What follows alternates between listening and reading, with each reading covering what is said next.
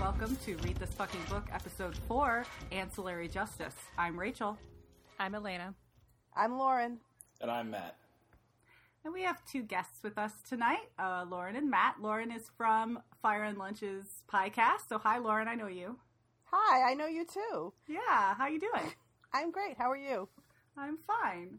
And Matt is our friend who is awesome and also likes Game of Thrones, but reads other stuff as well. So we're going to talk about Ancillary Justice by Ann Leckie. This is a very recent book. It was just published in 2013. It's part of a trilogy, but we're only reading the first book for this episode. Ancillary Justice was Leckie's debut novel, which that's kind of staggering to me, but whatever. She's talented. It won the Hugo Award, the Nebula Award, the BSFA Award, the Arthur C. Clarke Award, and the Locus Award. It's got a bunch of other awards, but those are all the big ones.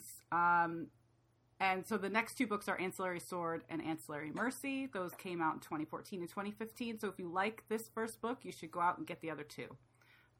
So Elena and I have read this. I'm reading a document. Leave me alone. Elena and I have read this already. And you guys haven't. You're the newbies. So tell us, what is this book about?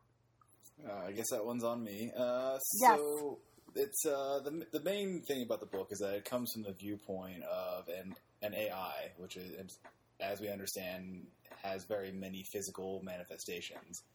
And it jumps around in time quite a bit as we unravel the history and current circumstances of this main character. And one of the main points of the main character is its inability to distinguish gender, which leads to all kinds of interesting scenarios with gender confusion and neutrality. And I don't know, how much spoiler am I giving here? You're allowed to spoil as much as you want. Oh, okay. This is a discussion, not a review, so we don't leave things out. Okay, so obviously since we're set very far in the future, we're dealing with a multi-system spanning galactic empire of some sort. It's unclear the exact nature of that empire in this book. And, we kind of learn bits and pieces about the nature of that world and other cultures as the book progresses. How's that? Nice.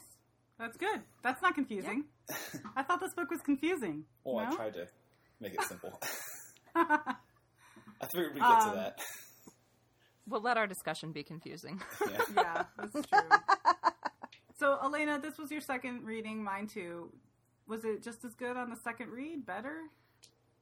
For me, it was a lot better. On my first read, I was fascinated by the premise, but I spent a lot of time and mental energy trying to figure out what gender everybody was, and also just what was going on.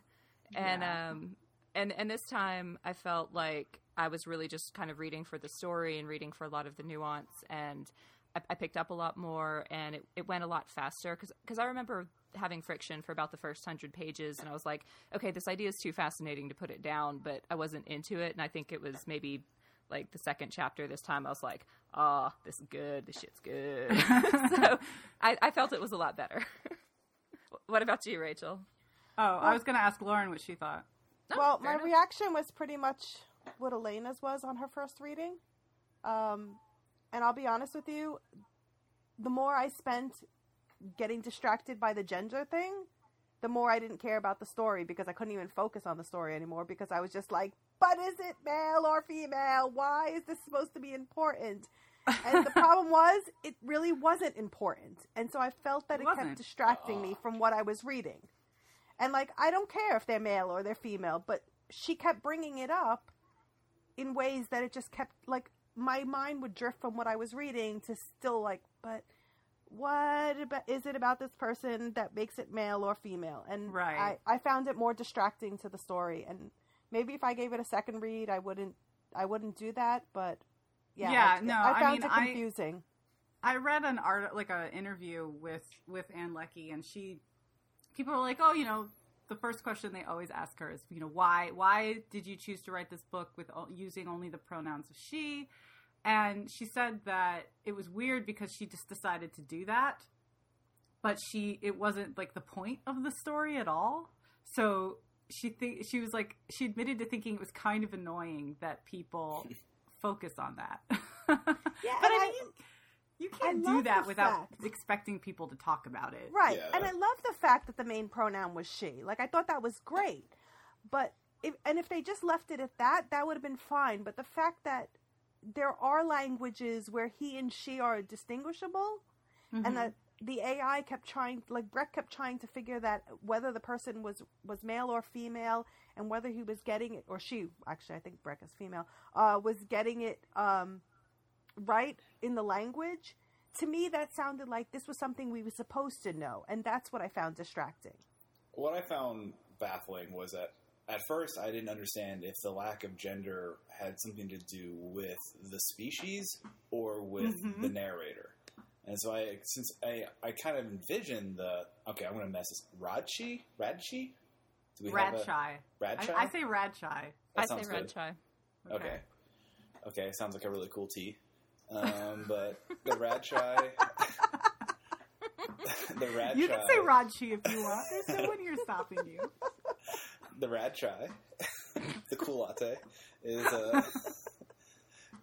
I didn't know, like, do they not have genders, or are they some kind of, like, female-dominated species, or it took a while to understand that this was a viewpoint issue, and I'm the first one to love, what do you call it? Dang, mind blank. Non-dependable narrator. I love that. But this one, it felt a little bit like I loved the idea, but in implementation, it kind of got in the way of the story. It's interesting because... Oh, go ahead. I was going to say, here's what's funny about, like, because I remember on my first read, I was pissed off at the pointlessness of the gender thing to the story. Yes. Because I was assuming it was, like, kind of the point of what she set up. And then I was like, but then it doesn't fucking mean anything. So Yes. why? And I got really mad about it the first time I read it. I'm like, why would you go to all this trouble to set up this whole, like, obvious shtick, and then, like, it's completely irrelevant to what's going on? I did not feel that way this time. Like, for me, it was just a thing, and it was, I think, much more how the author intended it on my second read. So yeah, I love it. I have to tell you, I love it because it makes me reevaluate my assumptions about the characters. I immediately make everyone female, like everyone's a badass lady. But then, very up to, near the front of the story, she introduces characters that speak other languages that are gender, that have gender pronouns. And she then identifies, the sexes of people, or at least the perceived sex of people, because it looks like the Radchai don't care. Kind of, it's like fashion to them, or hair color. Like, Right. Because she was like, there's that one question where they're like, how do you procreate? She's like normal people do. You grow one, or you have sex, or you get a womb implanted, or like she lists like 10 things, and the doctor's like, that isn't what the rest of us do. But I loved it because then I was immediately like, but this whole cast of badass ladies, and now some of them are men, and then I realized my own biases of like how like the body language that I pictured, and like Syvarden, it really fucks with my head with Syvarden, especially because in my head, when she's introduced, I'm like, okay, she's this bratty kind of like, listless woman, but then I'm like, no, it's a man, so he's got to be like vibrant and vital, and I'm like, but no, he's still kind of just sitting there on the ground all the time getting punched in the face. So I don't know, I really enjoyed the dichotomy and the way that it challenged me to imagine the characters. It made me evaluate how I look at things in general, because honestly, when I pick up the book, I started thinking Breck was male, and like this was in my head, and then I stopped and I was like, wait a minute, all of the stronger characters are female. Why would I think Breck is male when everybody else is female? And so like it made me stop and think that way, but then again, it took me away from the plot because I spent so much time trying to figure out what anybody is, and then I would just like, I don't care. But that's like Breck's struggle too. Breck is always like, it seems important that I know these things, but I can't figure it out, and she spends a lot of time on it. I think something important too is Breck only has a gender for part of the story, because for most of the story she's a collective, and so she is without gender because she's all of those people. So it's only when she becomes a single ancillary that she has a gender. Right, and that's only a gender inflicted on her externally, because like the AI doesn't view itself as female. It doesn't see any difference in its body as being like biologically female versus male, or at least not that it ever talks about.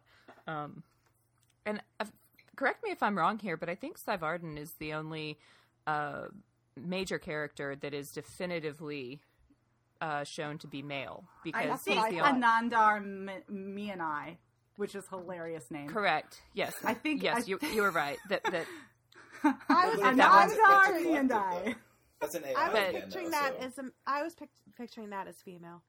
Female? I always Yeah. try and make the Anandar Mianai female too, but that is a body that is definitively said to be male by Yeah. someone on Orse. Well, Or in there's- Yeah, Orse. they call him. So. Yeah, they call him a he all the time. So, what do you guys think about that? Let's talk about that. Let's talk about the difference between ancillaries and the ships and Anandar Mianai.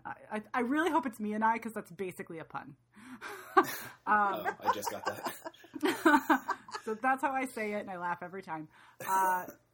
Do you think that Anandar started out the Lord of the Raj? That he started out as a person, a ship, an AI? Like, what the hell is he? I kind of assumed, and I'm inventing a whole backstory here, is that, society makes their first AI, that AI takes over, creates other AIs to serve it, and that becomes the culture. Anybody else think anything different? Because I disagree. When Matt told me that at lunch, I was like, yeah, I like that idea. I mean, I actually never pictured Anandar as anything except human, at least originally, but obviously some sort of uploading, sort of link had to have happened in order to possess multiple bodies that can Right. act independently, but also function as a hive mind, every one aware of what the others are doing. Yeah, I think I agree with you. I think that it was a person at one point.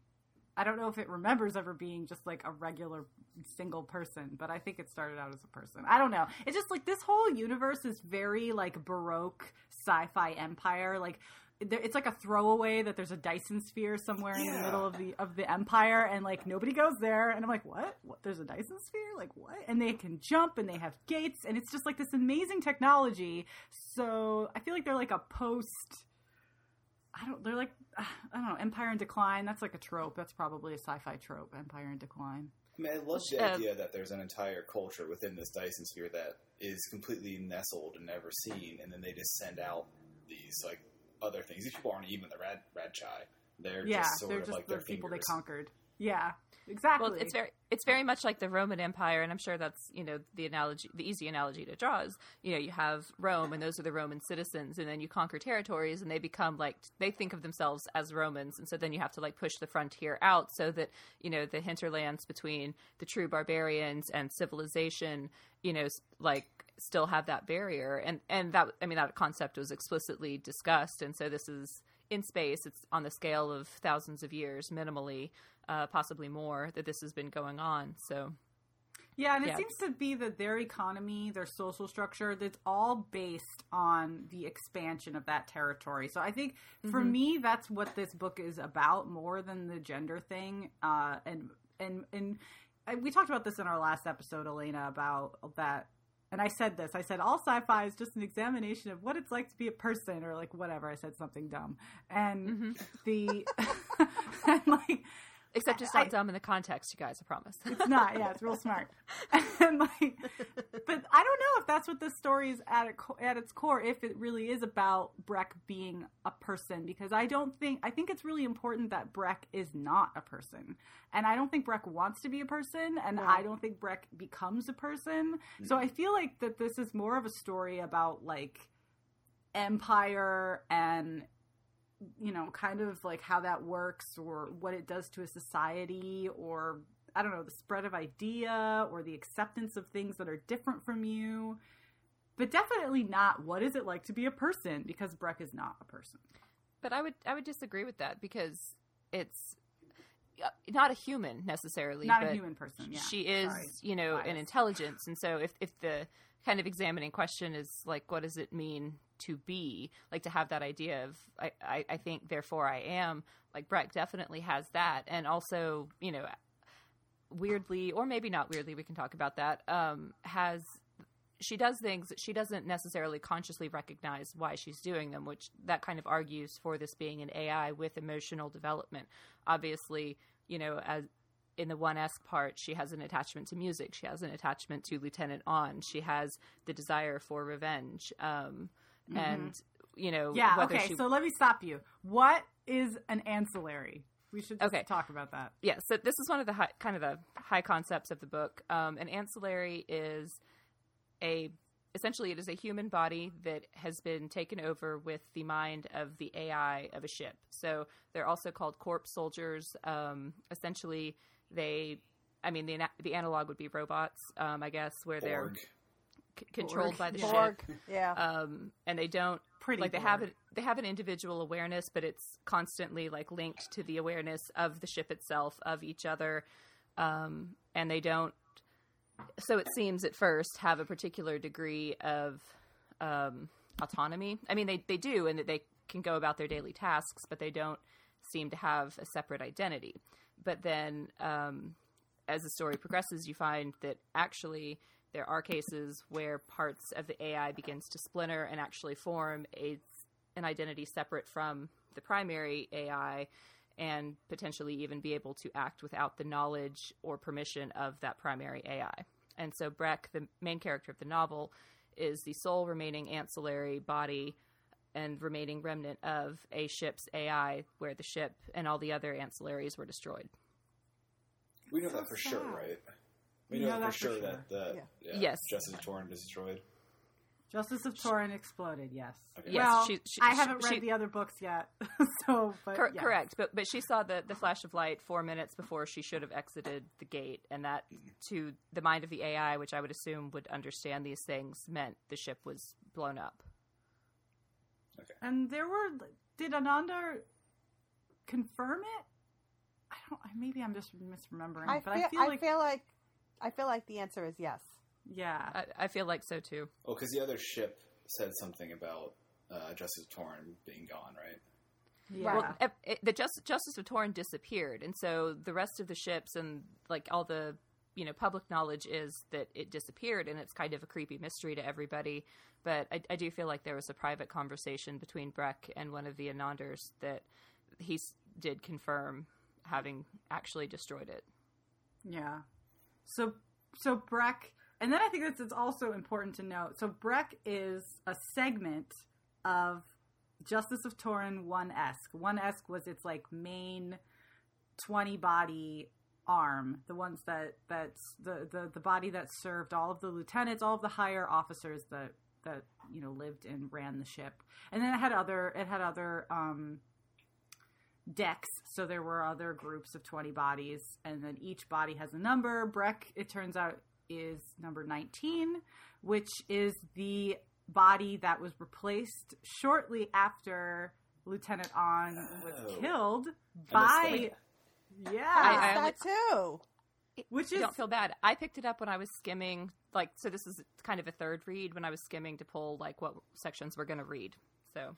I don't know if Rachel got it sooner, but I got it in my first read. Sorry, because I'm like, I was probably too busy trying to figure out who was male and female still at that point. Well, I only made that connection because of the fact that Breck can't sing, and then the doctor that for whatever reason was antagonistic towards the ship had pulled a body that couldn't sing. And the reason that I picked it up is because it bothered me that how did the doctor know that one couldn't sing? If the body is dead, it's not like it's doing anything, much less singing. They're not dead. They're kind of held in permanent it's suspension. Like the batteries from the Matrix. There was a throwaway.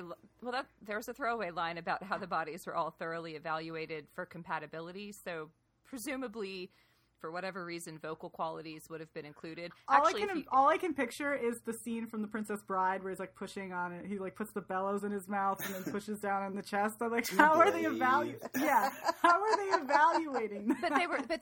So the ancillaries but they're created out of human captives, and they were specifically taken captive to be made into ancillaries, and so they would have been evaluated while they were still fully conscious as human prisoners, before they were put into suspension.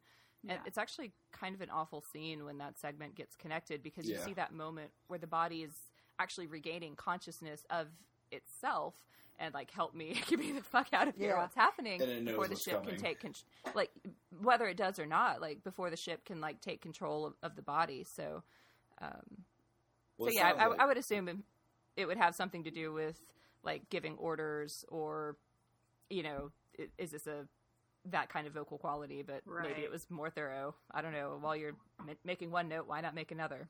It could just had an ugly Don't- voice. I mean, who knows? I mean, Yeah. Or maybe she had, like, to use the Princess Bride callback, the voice of the oh, "You're the in the pit yeah. of despair. yeah, the albino. But that's so sad. So the reason that we're talking about this, dear listener, although why you've gotten this far without having read Ancillary Justice, I don't know. But But One it's Esk okay likes, if you didn't. yeah, One Esk likes to sing. It's a weird thing. It's like an AI tick, but for whatever, everybody knows it. One Esk likes to sing, and they sing choral music together. So One Esk prefers bodies segments that have nice voices. But is this some remnant of them remembering something of what they originally were? Well, so you say that, but Breck, One Esk liked to sing before Breck was ever woken up, but Breck is the only one left. So it's not Breck. That's definitely something left over from something else. oh yeah, because Like- back like in the- Savardin's day, it was a thing too. Yeah. Yeah, but I'm just saying any of them, like any of the ancillaries. Is this maybe somebody's memory, somebody's remnant is still there that it got infiltrated through the rest of them? Potentially. Potentially, yeah. I mean, who knows what the AI is, how the AI... I mean, it's not explained how you're hooked up. All you know is that you are. Well, There's if they... some sort of implant. Right. Because for me, it's like, Breck has feelings towards things. And that's why I'm wondering if some of this is remnants from what they originally were. Because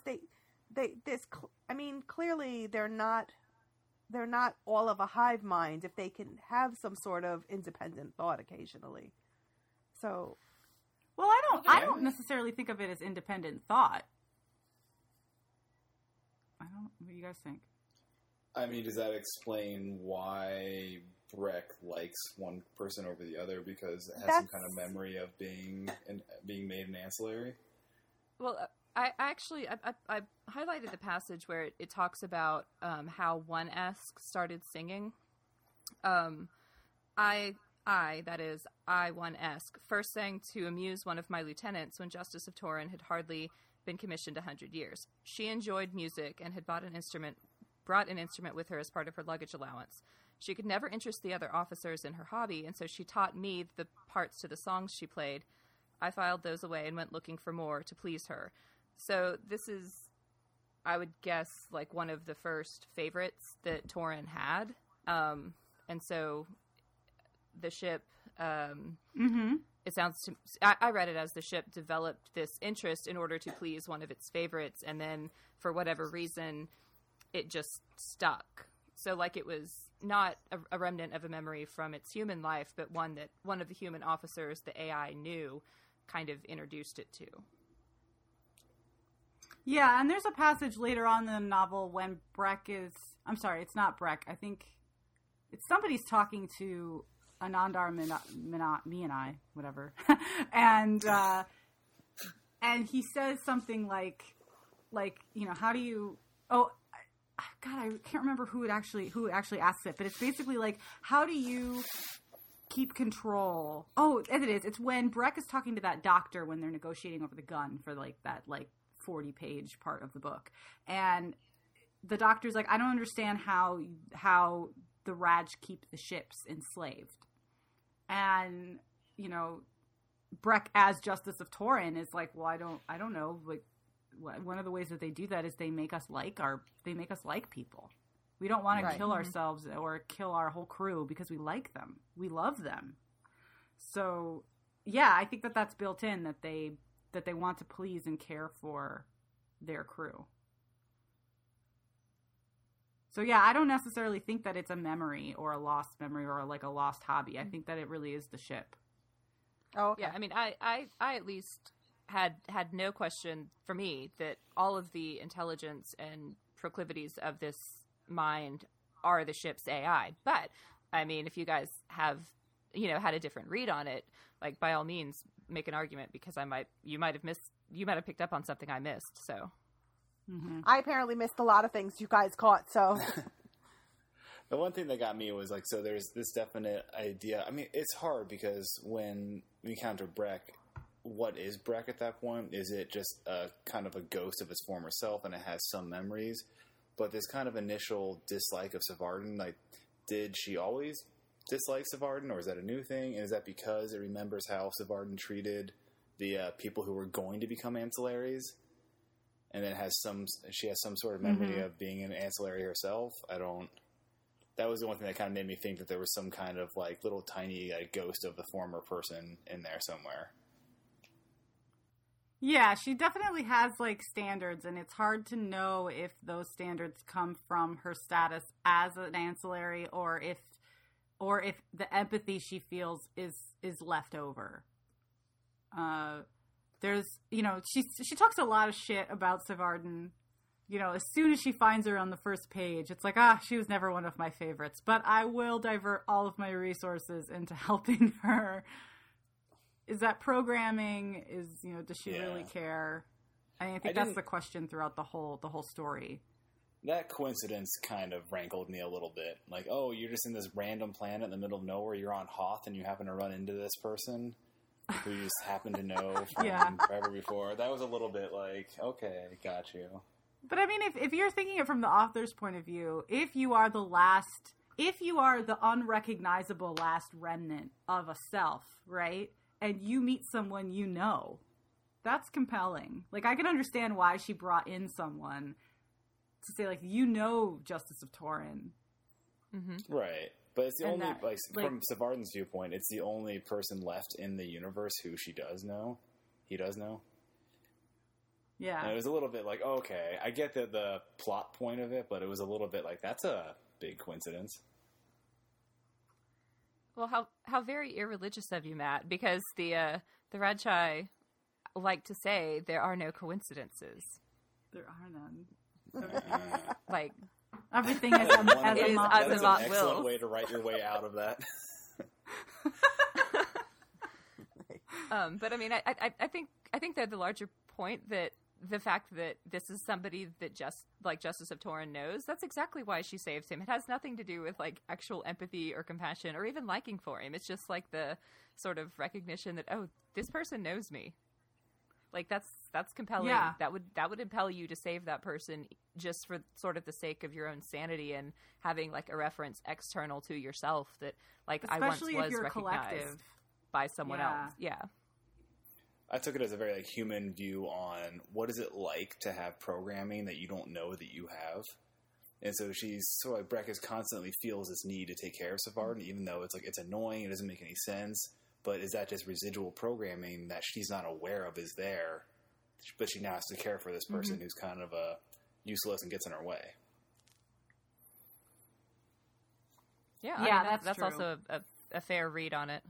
But I think also taking care of one of her officers helps her remember herself more.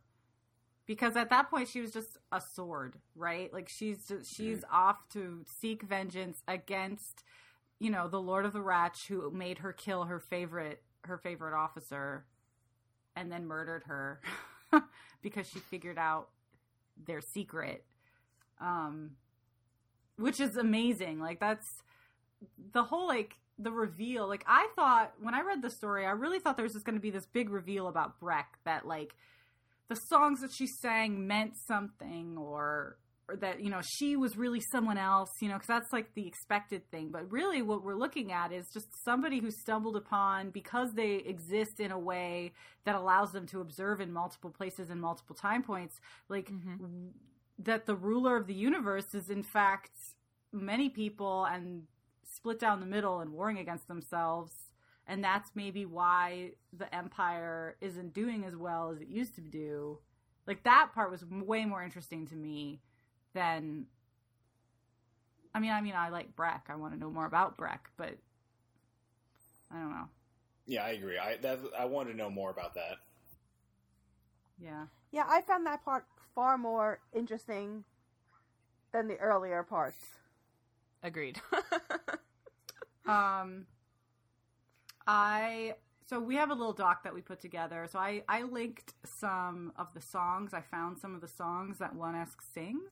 It's not the My Heart is a Fish. I cannot find any evidence that that is a real song. But there's some other songs that One Esk sings when she's on the Dagobah planet, the swamp planet, whose name I forget, where Lieutenant On was the governor, basically. Shisern, I think, however you want to say it. Shisern, yeah. Yeah. So anyway, I linked those. If I can, I will insert them into this episode. Otherwise, I'm gonna link them in the description. But yeah, they are not what I expected because I don't listen to choral music. But they are like kind of terrifying. And I really like, if you get a chance, listen to them. They are imagining yourself in a big ship in space, like listening to random robots like sing these. It's got to be really scary, but also kind of beautiful and singularly human. I like it. It's weird. Let's take a listen.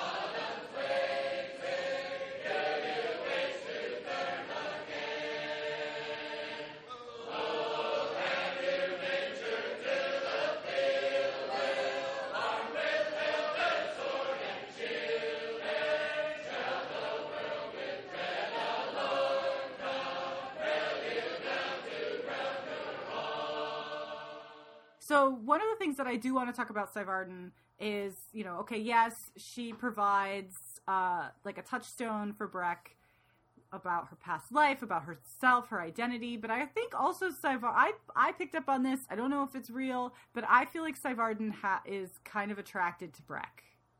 Yeah. Totally. Yes. Okay, good. I'm not crazy. In a very I like weird, to ship people together. In a very weird, like, almost like mommy take care of me way, but yeah. Maybe that's me. Yeah, it's like a Florence Nightingale thing, right? Like she gets saved and cared for, punched in the face, but fed. So But I mean, from Seivarden's point of view, so, he wakes up after 1,000 years. Literally the world has changed.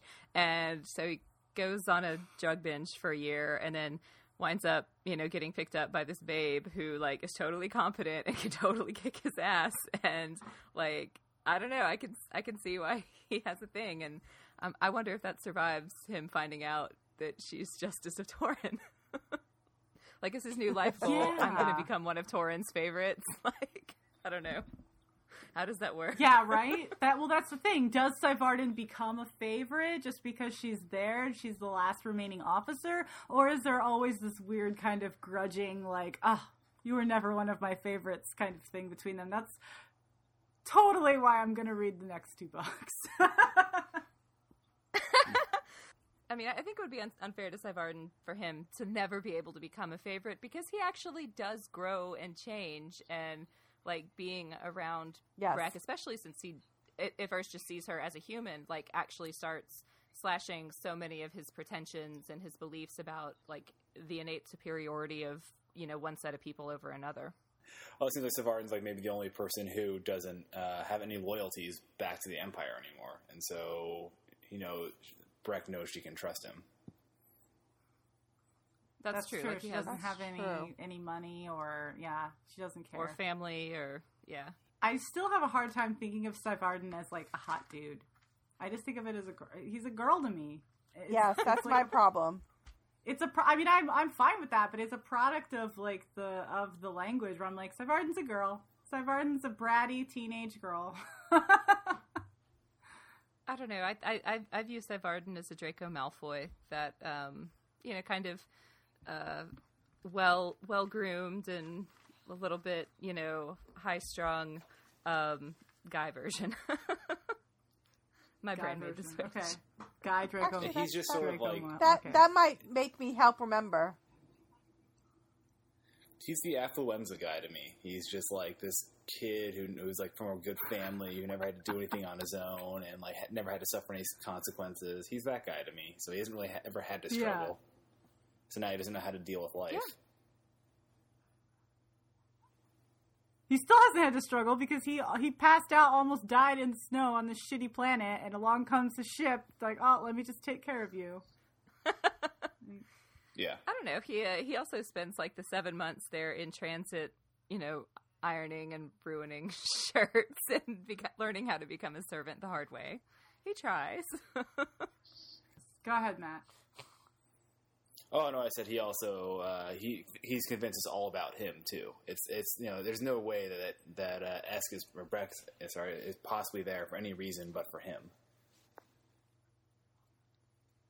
Mm-hmm. Very self-centered. Oh, for sure. And then when he finds out that there's another like huge galactic, epic spanning problem, he's like, "What? No, it's about me. It's about me. I need tea and gloves. That's what I need." There's a lot of tea. What about Lieutenant On? There's a lot of tea. Why is Lieutenant On a favorite of One-esque, really? On just seems to be the only person with any kind of morals to me in the book. So you think On had morals that no one else seemed to have? I mean, On knew some decent people. Yeah, but like On was you like think it's trying to stand guilt? up for right things. I don't know. On to me just seemed. On was the more likable person to me. So my take on it is that On was one of the few officers who took notice of the ship. Like, I don't know, it was a very subtle thing, but On was obviously upset about the ancillary bodies being, like, reconnected, and she was concerned about One-esque having to disconnect, for a few minutes, and so she actually, like, went to the infirmary and was there and got mad at the medic for not treating her ancillary gently.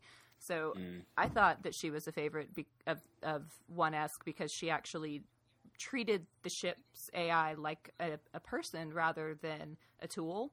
And so it's kind of like you give respect, you get respect. Yeah. But that's what I mean by like, had more morals, like knowing that this was originally somebody else and that, it's not just a ship to her. This is something. This was human. This was a body of somebody at some point. So like everybody else treats them like they're not there, that they're just robotic, but they're not. So I don't know. I think On was probably the more likable of anybody out of everything in that book. Well, I found it very convenient that for sort of a modern audience, she was also the one the ship liked. But I mean, I will say that I felt like On had a lot of integrity, and she was like the one person out of all the officers we met, she wasn't really scrambling for like the advancement of her house. She wasn't trying to use anybody to get ahead. She wasn't stepping on anyone. She was simply, honestly, all the time, everything she did, trying to do the right thing. And it's, the age-old joke that like having integrity, like the person with integrity is the most dangerous person in the room because they can't be depended on to follow the social norms or to follow their orders or to, do the thing that other people want them to do because they have their own moral compass.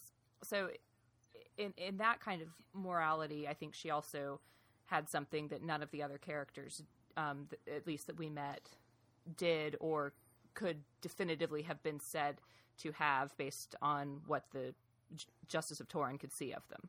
Like maybe Skyet had some, but the ship couldn't say for sure because she didn't, serve with her. So On gets the Ned Stark Award. The Ned Stark Award, yeah. Yes. For sure. God. Don't listen to the Fire and Lunch podcast. We always gave out the Ned Stark Award to the character that in that episode that gave that put honor before reason, I guess. reason and Common Yeah. sense. common sense. Self-preservation.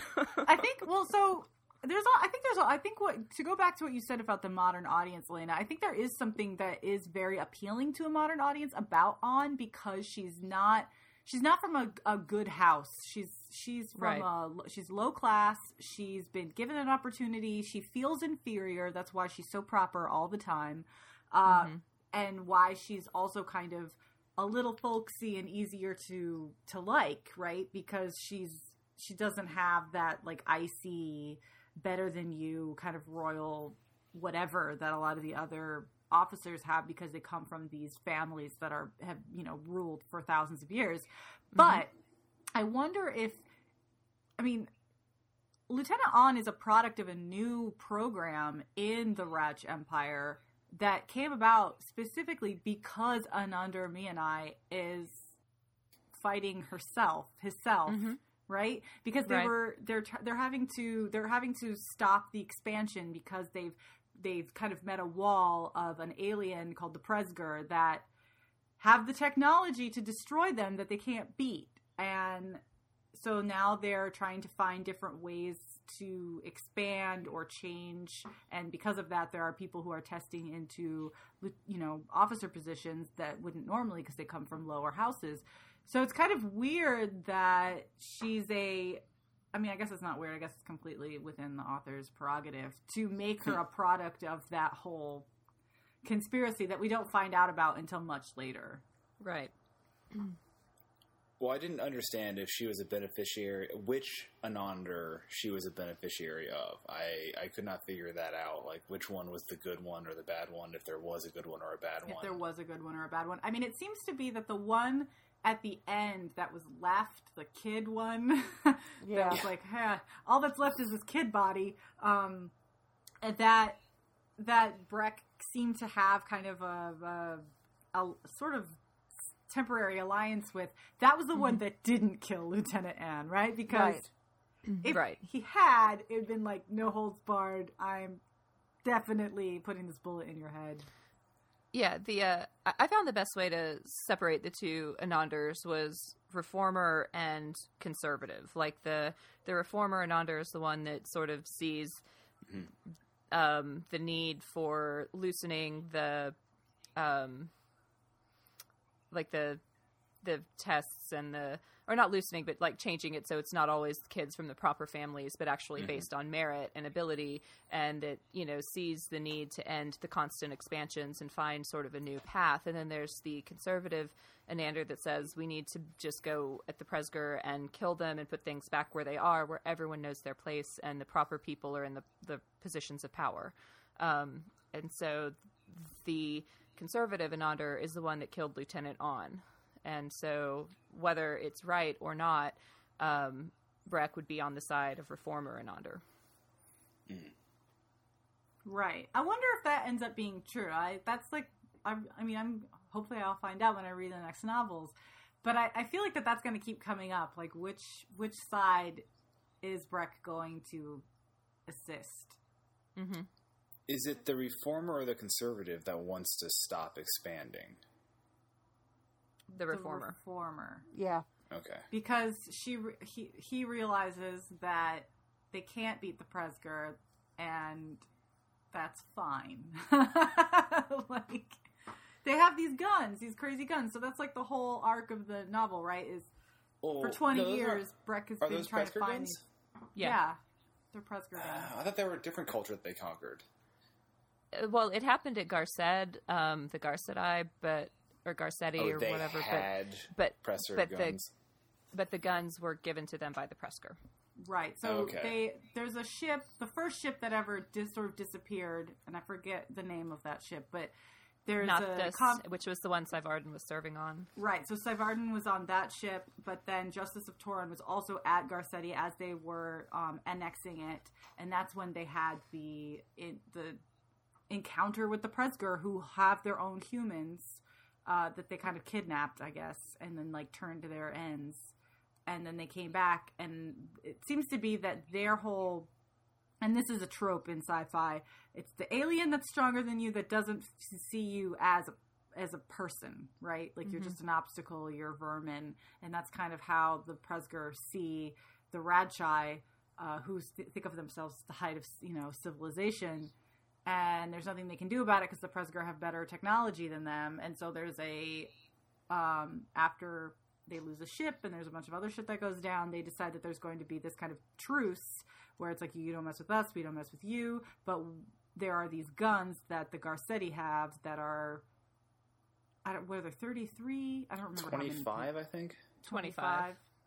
The 25 rulers of they had them, so they were all but one were confiscated, and so Breck is searching for that last gun because, god damn it, she's gonna kill at least one Anandar before she goes.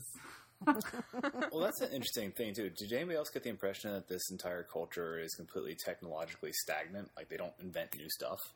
Yeah, I totally see that. It wasn't... Yeah, that wasn't something I guess I consciously thought about, but no, absolutely. They, like, their whole...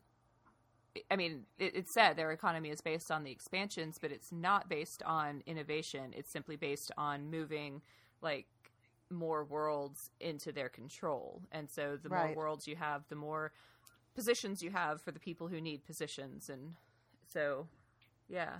Yeah, and it seems like most of the worlds that they are annexing are basically humans, right? Like, they might look a little different, but the Presger are aliens. Like, they look weird. Yeah. They have, like, they're not human. They can't speak our languages. Like, so it's kind of like there's, like, for before the Radshai, there was human diaspora, right? And now they're kind of mopping it up. Yeah. Well, then who are the that was God. The Urs. I was like, another could you really aliens. come up with a different name? No, they can't. but it made them sound so very alien, and it also made you understand why the Radshai pretensions would be like the pretentious Radshai would be like, well, how can they possibly be intelligent if they call themselves the They're animals, right? Okay, when you put it that way, all right. But I was just like, I felt like that's a sound my stomach makes when I'm hungry. I just pictured Wookiees, you guys. They were. I was the only one doing a pirate thing. Don't hurt the Wookiees. Aww. I also appreciated, and I think this has more to do with populating this kind of declining empire trope, but I appreciated the weird religious iconography. It kind of felt like Hindu-y. They had all these temples. They would go in. They would like make these little offerings to the temples, and she had an icon. And I don't know if I picked. This might just be me projecting, but the icon that Breck carried, that was Breck, right? Yes, she made her own icon. Yeah. No. So how she got all the money that she has is she went in with somebody that was like some kind of religious crusade is the implication, as a mercenary. And so the head that icon is carrying is one of the saints. So I'm guessing this was a religion gone wrong, or a religion that somebody was very, very unhappy about. And that person had a lot of money and paid her a lot of money to go like kick ass and take names. Although she also says she only killed 12 people in the course of her 19 years of searching for all of this. So I don't know whether that includes the her time as a mercenary or only like related to her search. But anyway. Yeah. It's definitely her. I don't know why she prays to herself. Like, that's the thing I don't get. Is it like the vengeance goddess? Is it some remnant of Justice of Torin? Like, that part I got real sucked into. I'm like, what does it mean? I just kept picturing like Greek Orthodox icons. Like these big gold shiny, really pretty and ornate. I was thinking more of like a Hindu naked lady with a sword and like. That's actually pretty awesome. Do we think that 1ESC19, like, what does she learn? What is the arc? Besides, like, more fully understanding what the hell's going on. Is there an emotional component? Does she change her goals by the end of the story? I think so. I think, I mean, there's a point, where she talks about where she talks about how she would literally die trying to accomplish the goal that she had set herself. But then by the end of the book, she actually has succeeded in accomplishing that goal, which is confronting Anandar Mayani and forcing, which, by the way, Mayani also a pun. So either way. Oh, yeah. It works both ways, guys. Yeah. But by forcing, by forcing, Anandar to confront the separation of himself, it's going to trigger a civil war, but it's also going to hopefully move that situation forward. So she timed her what she perceived as a self-sacrifice very well to, quote, make it count. That was one of the sort of recurring themes. If you're going to do something kind of stupid and self-sacrificing, make it count. Pick the moment where it's actually going to have an effect. And she certainly has an effect, but then the other people around her who either love her, respect her, or want to use her pull her back from the edge of death. And so then she's sort of confronted with, well, I still exist, so how do I go forward? What do I do? And I mean, the ending of the book is crazy. They shut down a space station. She's talking to another ship. Seivarden's trying to get to her. She's I imagine these spider Anandars just crawling all over that, she finally kills them all. Then she dies. Then she wakes up, and then the last remaining Anandar that's a kid, right, is oh, I'm gonna make you the captain of this ship. You have to go there, and then it's what's happening? And then the ship guilt trips her because I mean, I realize that just a small little mercy ship isn't good enough for you. If you ask, I'm sure they'll give you a justice, but I need a captain, and I want you. And she's to me, she strikes me as a reluctant hero at this point. She just wants her revenge. And then she's okay with dying like the rest of her ship, but now not only has she survived, she now has to fix things. It's such a Western. It's such a Western, you guys. She's just the old cranky guy in Chaps who finds a lost girl, takes care of her, does her business, figures out, saves the West, becomes the new sheriff. And has to adopt the little child who's been orphaned. Oh, God. I have not seen that Western. With the dead wife and all that shit. It's just a fucking Western. I love it. If I see one more sheriff who used to be part of an AI entity, I just swear to God. I don't know. The only thing missing was the some talk about I'm just here for redemption. But otherwise, 100% Western. I mean, there was a lot of guilt involved, right? Because it was weird because it was Anandar that said kill Lieutenant An, but it was One Esk that fired, right? Right. So no, it wasn't. It wasn't. It was One Var. So it was. Oh, it was. Yeah, because it was. It was One Var that actually fired the shot that killed Lieutenant An, but One Esk isn't willing to self-deceive enough to say that any part of the ship's AI was not also itself. Oh man, I didn't know it was One Var. I didn't catch that at all. Yeah, that's more on the whole they're not individuals at all kind of thing. I'm okay with that. Yeah, because the entire squad of One Esk was frozen because they knew what was happening and were that's Lieutenant An. That's Lieutenant An. No. So and One Var tried to stall. So I mean, Torin was not insensible to that. One Var stalled as much as it could, but it's kind of written into the AI's, literally into its DNA that it cannot ever disregard an order from Anandar Mayani.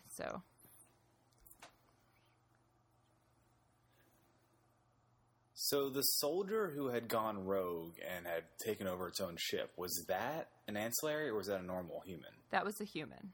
Okay. The history is very intriguing, but very poorly fleshed out. There's a lot that I picked up on the second read. It's very in a way it's a really deceptively simple story because the main plot points can be summed up as fairly simple things Breck takes a road trip to get a gun. Breck takes the gun to an Under Mine Eye. They have a big fight with the space station. The end. But but there's so much packed into Road all trip of it. to Like, get a gun. I know. yes, through the winter snow of Nilt. Through the winter snow of Nilt. It's negative 15 degrees Celsius, and we're taking off the coats because it's fucking spring, y'all. And then they help a random little girl save her uncle from a tiger or some shit. Who knows? That's just in there. Yeah. Yep. But that's so they can meet the doctor who has this precious gun. She's And already Breck gone can to the hear doctor. another song. Because it's her, doesn't her cousin sing? And they send Breck off to see the cousin sing? Yes, there's more Yes. music that she learns. Yes. And that's when Savardin sells the ship. That's the Oh, one thing where I rolled my Savardin. eyes, you guys. When Breck gets to the space station at the end, and lo and behold, who's there at the desk but the little girl from the temple? That part, I was like, God damn it! There's only 7 people in this galaxy. It really is. Oh, she's like, oh, I should know her. And then of course, what's her name? Skyet. Yeah, Sky at Anwar. So I do want to call out the fact that everyone's real, quote unquote, real perceived sexual gender, whatever, is outed except for Lieutenant An and Skyet. Yep. What the fuck is that about? What's that about?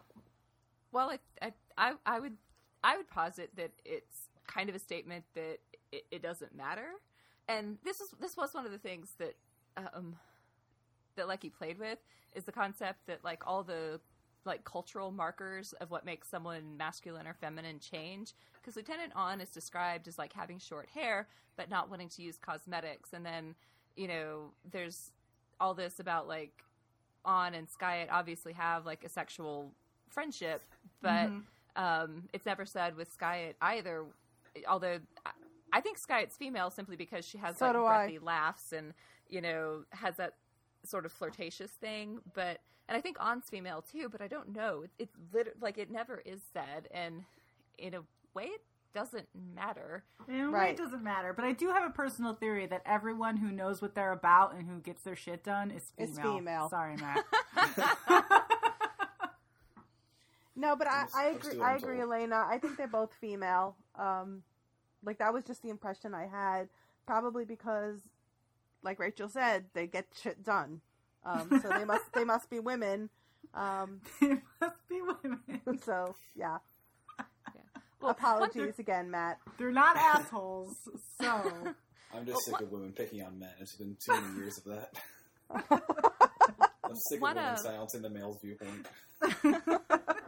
Well, one thought that I had, and I don't know, it was that I just wonder like whether The Gender Blind could have worked so well if this book had been published like 20 or 30 years ago, because like it's just assumed that anybody reading this book is completely normalized to the idea of same-sex like pairings, because like at no point is it referenced that like it's weird or unusual for either gender to hook up with the other in the Radchai. And like even like science fiction that addressed this, okay, this is like 70s science fiction that addressed this, like it was always a very clear like statement about how it functioned within their society. Like there's no statements here, like it's never like talked about at all, but yet like reading it, it's entirely possible that it's 2 women or 2 men, and it just like I don't know, did anybody think else wonder about that? I just want to say, like, because, our last episode was about The Left Hand of Darkness, which Ancillary Justice is obviously a kind of child of, right, in terms Right. of science fiction that talks about friendships and sexuality and plays with language in order to do that. I wonder, though, because it doesn't, I think we're right. Like, it doesn't matter. Like, they could have all been he's, they could have all been she's. I did read an article that interviewed the author where she said she initially wrote it with everybody's regular, pronouns, and then she went back in and changed it to all she, and that did change the way that she kind of thought about it. Mm-hmm. And I wonder if, like, we came to the conclusion for Left Hand of Darkness that it was a love story, but not a sexual love story. Breck is sort of asexual because Breck is a ship, but there's a lot of sexual motivation happening in this story. Mm-hmm. I don't know if it matters as much. Like, I feel like she did it to make her story seem futuristic. Mm-hmm. Well, I was actually thinking about that specific aspect, and I think what she's showing is in human culture, there's always a link between power and sexuality, but that the gender and all of those relationships are still sort of imbalanced, could be irrelevant, right? Like, yes, like, and that's one of the things that comes up over and over and over again is this concept of like clientage and a more powerful house, like offering protection, presumably for sexual favors, among other things, to lesser houses, and that could be inappropriate or it could be misconstrued, or God forbid, Syvarden's nephew, niece, whatever it was, get involved with someone from a lower house who had more power because that looks bad on the family, you know, all that. But it was not about the gender, because power didn't derive from gender. So it was one of those statements, because I think we said this about The Left Hand of Darkness, is, well, obviously people still, like, make decisions based on, you know, sexual things, like who's going to marry who. It's just, you know, not about male-female. So this is kind of the same statement where, well, sex and power are forever entwined. It's just not related to a patriarchal power. It's like, you know, family power or, you know, political power, but not sexually gendered power. Mm-hmm. Yeah, no, I get that. There's like, I also, I mean, I was reading into it a little, but I was also kind of, when Nader Manai is a guy, whatever the fuck his name is, I'm like, okay, he's a guy and there's 1,000 of them and he doesn't even agree with himself and he's still fucking everybody over. And that, it's just so quintessentially pretty male. accurate. Like, it's just, the whole, I mean, I just maybe reading into it, tweet me if you disagree, but like, I was just like, oh course, God, you just asked people to he's do a that. guy. Of course he's a guy. Like, I think I'm the only one that read Ananda as a woman. Really? No, I did too. Well, because there's I that kept one scene where I it's kept the little old picturing- lady, and that just kind of stuck with me. Right. And I just kept envisioning Ananda as this little old lady. No, I kept picturing this woman in this big white robe with hair like Ursula from The Little Mermaid. That's what I kept seeing. Great, now she's Ursula in my head. Thanks, Lauren. And then I was like, oh, maybe not. Yeah, I think we've all agreed though that in terms of this story's interestingness, it's not as much about the kind of weird language that she created, right? I don't know. Agreed. It's compelling, but at the end it just becomes a tool. What's more compelling is this idea of Breck, the ancillary, who's not a human, who doesn't want to be a human, but who has feelings and emotions in a different way than being human. And I think that also helps the reader ground themselves in what they think is important, you know, the things that they gravitate to in the story. And of course, I'm going to bring up CJ Cherry. Of course you are. Of course I am. I said this in the Left Hand of Darkness episode. Ancillary Justice is definitely a child of Left Hand of Darkness, but it's also a child of CJ Cherry because she does a lot with examining what it's like to be human by examining what it's like to be not human. Mm-hmm. And I don't know, I really appreciate that kind of narrative. I'm definitely looking forward to reading the others. Yeah, I definitely felt like the gender thing felt like more of a gimmick, whereas the ancillary identity thing felt like a more thought out, interesting concept that I wanted more of. I found the gender thing just kind of a stumbling block from a reading. Mm-hmm. I appreciate that she did it, though. Just from a challenge to my own mental imaginings. I just would have preferred if she had left it as It wasn't bad. There you go. No, like that female was the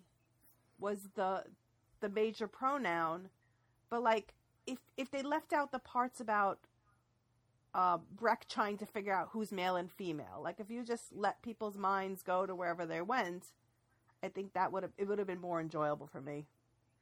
Well, see, I actually came to enjoy the struggle about the gender as kind of an aspect of Breck being an artificial intelligence, because like part of why she is so preoccupied with it, and she says this like when she gets back to the Radchai space, she's like, thank God I can stop fucking worrying about it and just, you know, go back to talking, is that she's trying to pass as human, and it's something that humans don't get wrong about each other. And so when she is confronted with these cultures that have like the gender specific pronouns that she has to pick one way or the other, she is trying to like figure out like what to say so she doesn't get it wrong, because that would be a tip off that she is not what she seems, or that there's something wrong or weird about her.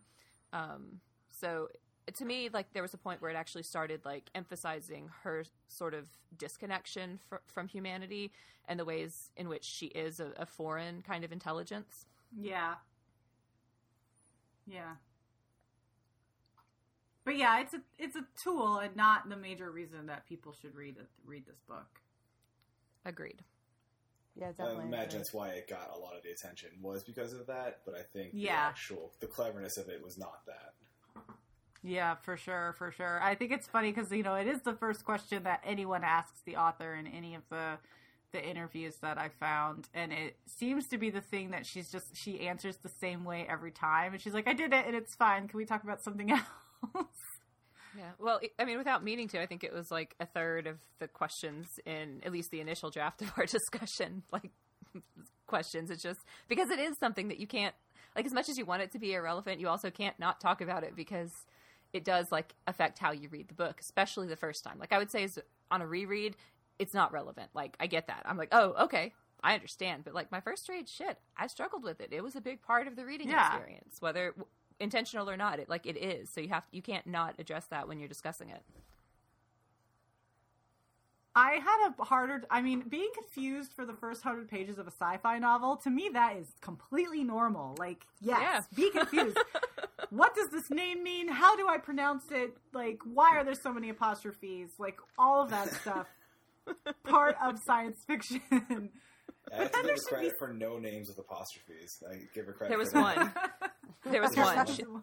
Shisarna, the planet. But you know what? Yeah. You can deal with one. But when it's like every She planet, did the other come thing. on, guys. She did the other thing. When you can't put it in an apostrophe, you just stick in more vowels. Yep. It's like, do I say this? Do I ignore the extra vowels? Is it silent? Is it a nander or a neander?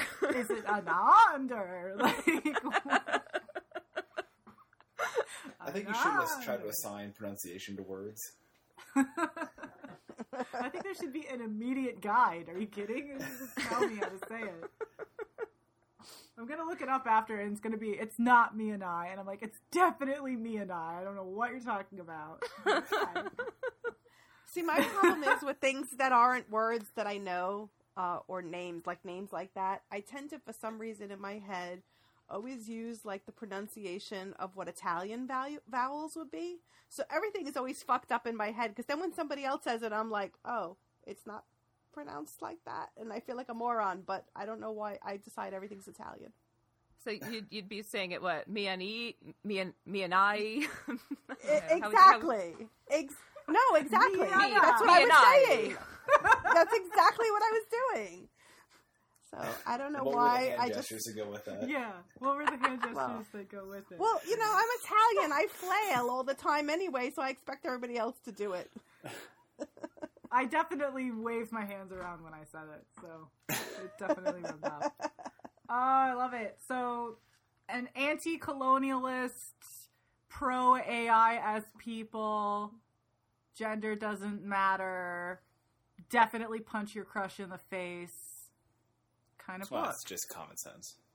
Yeah. I just loved it when she punched Syverden, you guys. Like, we're done talking. I did like that.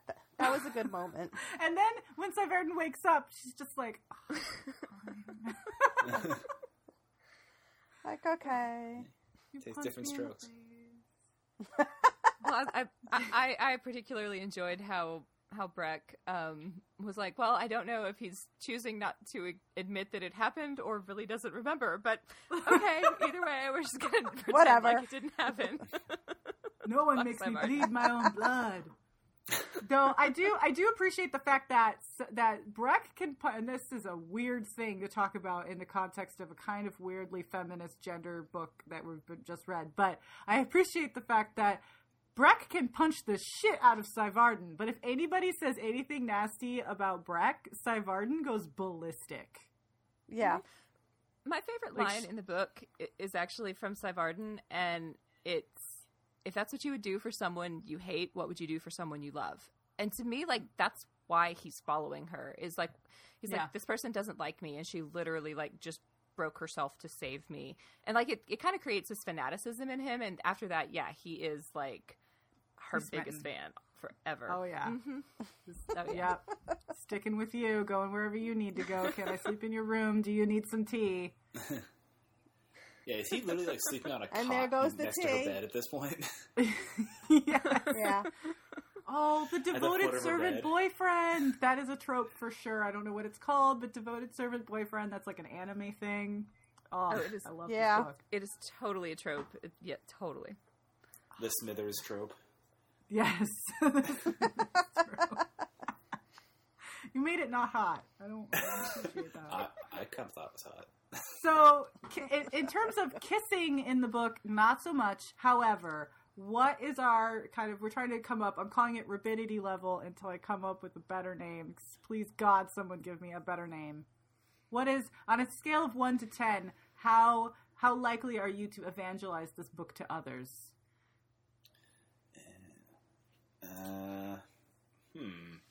I give it a solid 7. I mean, I think there's 7 is good. Yeah, there's the concepts behind it are very interesting and to be explored. I thought the prose didn't give me the story in the manner that I wanted. It didn't, kind of was a little cheap with the story at times with the plot development, but I liked some of the ideas and the universe that she's creating. Okay, Lauren? Okay, well, let me preface this with Rachel and Matt know how quick I read. This took me 3 weeks. Usually I can read like 3 books a week. So, I was Lauren. bored for the first 2/3 of this book. And when it got interesting, I was like, oh, yay. Why couldn't this happen? I don't know, in the fucking beginning. So, no. A world of no. A world of no. Not even a 1? I'll give it a 1. I'll give it a 1.5. A 1.5. You're Oh, hurting me. Wow. Okay. So Rachel, don't I usually love the books you tell me to read? No. What? That's not true. Is I it don't know not how to true? deal with Rachel being the one that likes something. I like a lot of things. I like so many things. And there's not even any sand in this book, okay? I know. There's no worms. There's no sand. There's no worms. Yeah, so I usually have sorry, like a minimum. guys. There has to be at least one sandworm. Well, I actually think my rabidity level changed on the reread because I was like neutrally positive. Like mostly I liked it, but you know, kind of as an intellectual experiment. And if you're really a sci-fi aficionado or you like mindfucks, like read this. So like I was probably a 4 or 5, and I'm gonna go like solid 8 or 9 at this point. Like this, I really got a lot more out of it on the reread. Yeah, I'm calling it.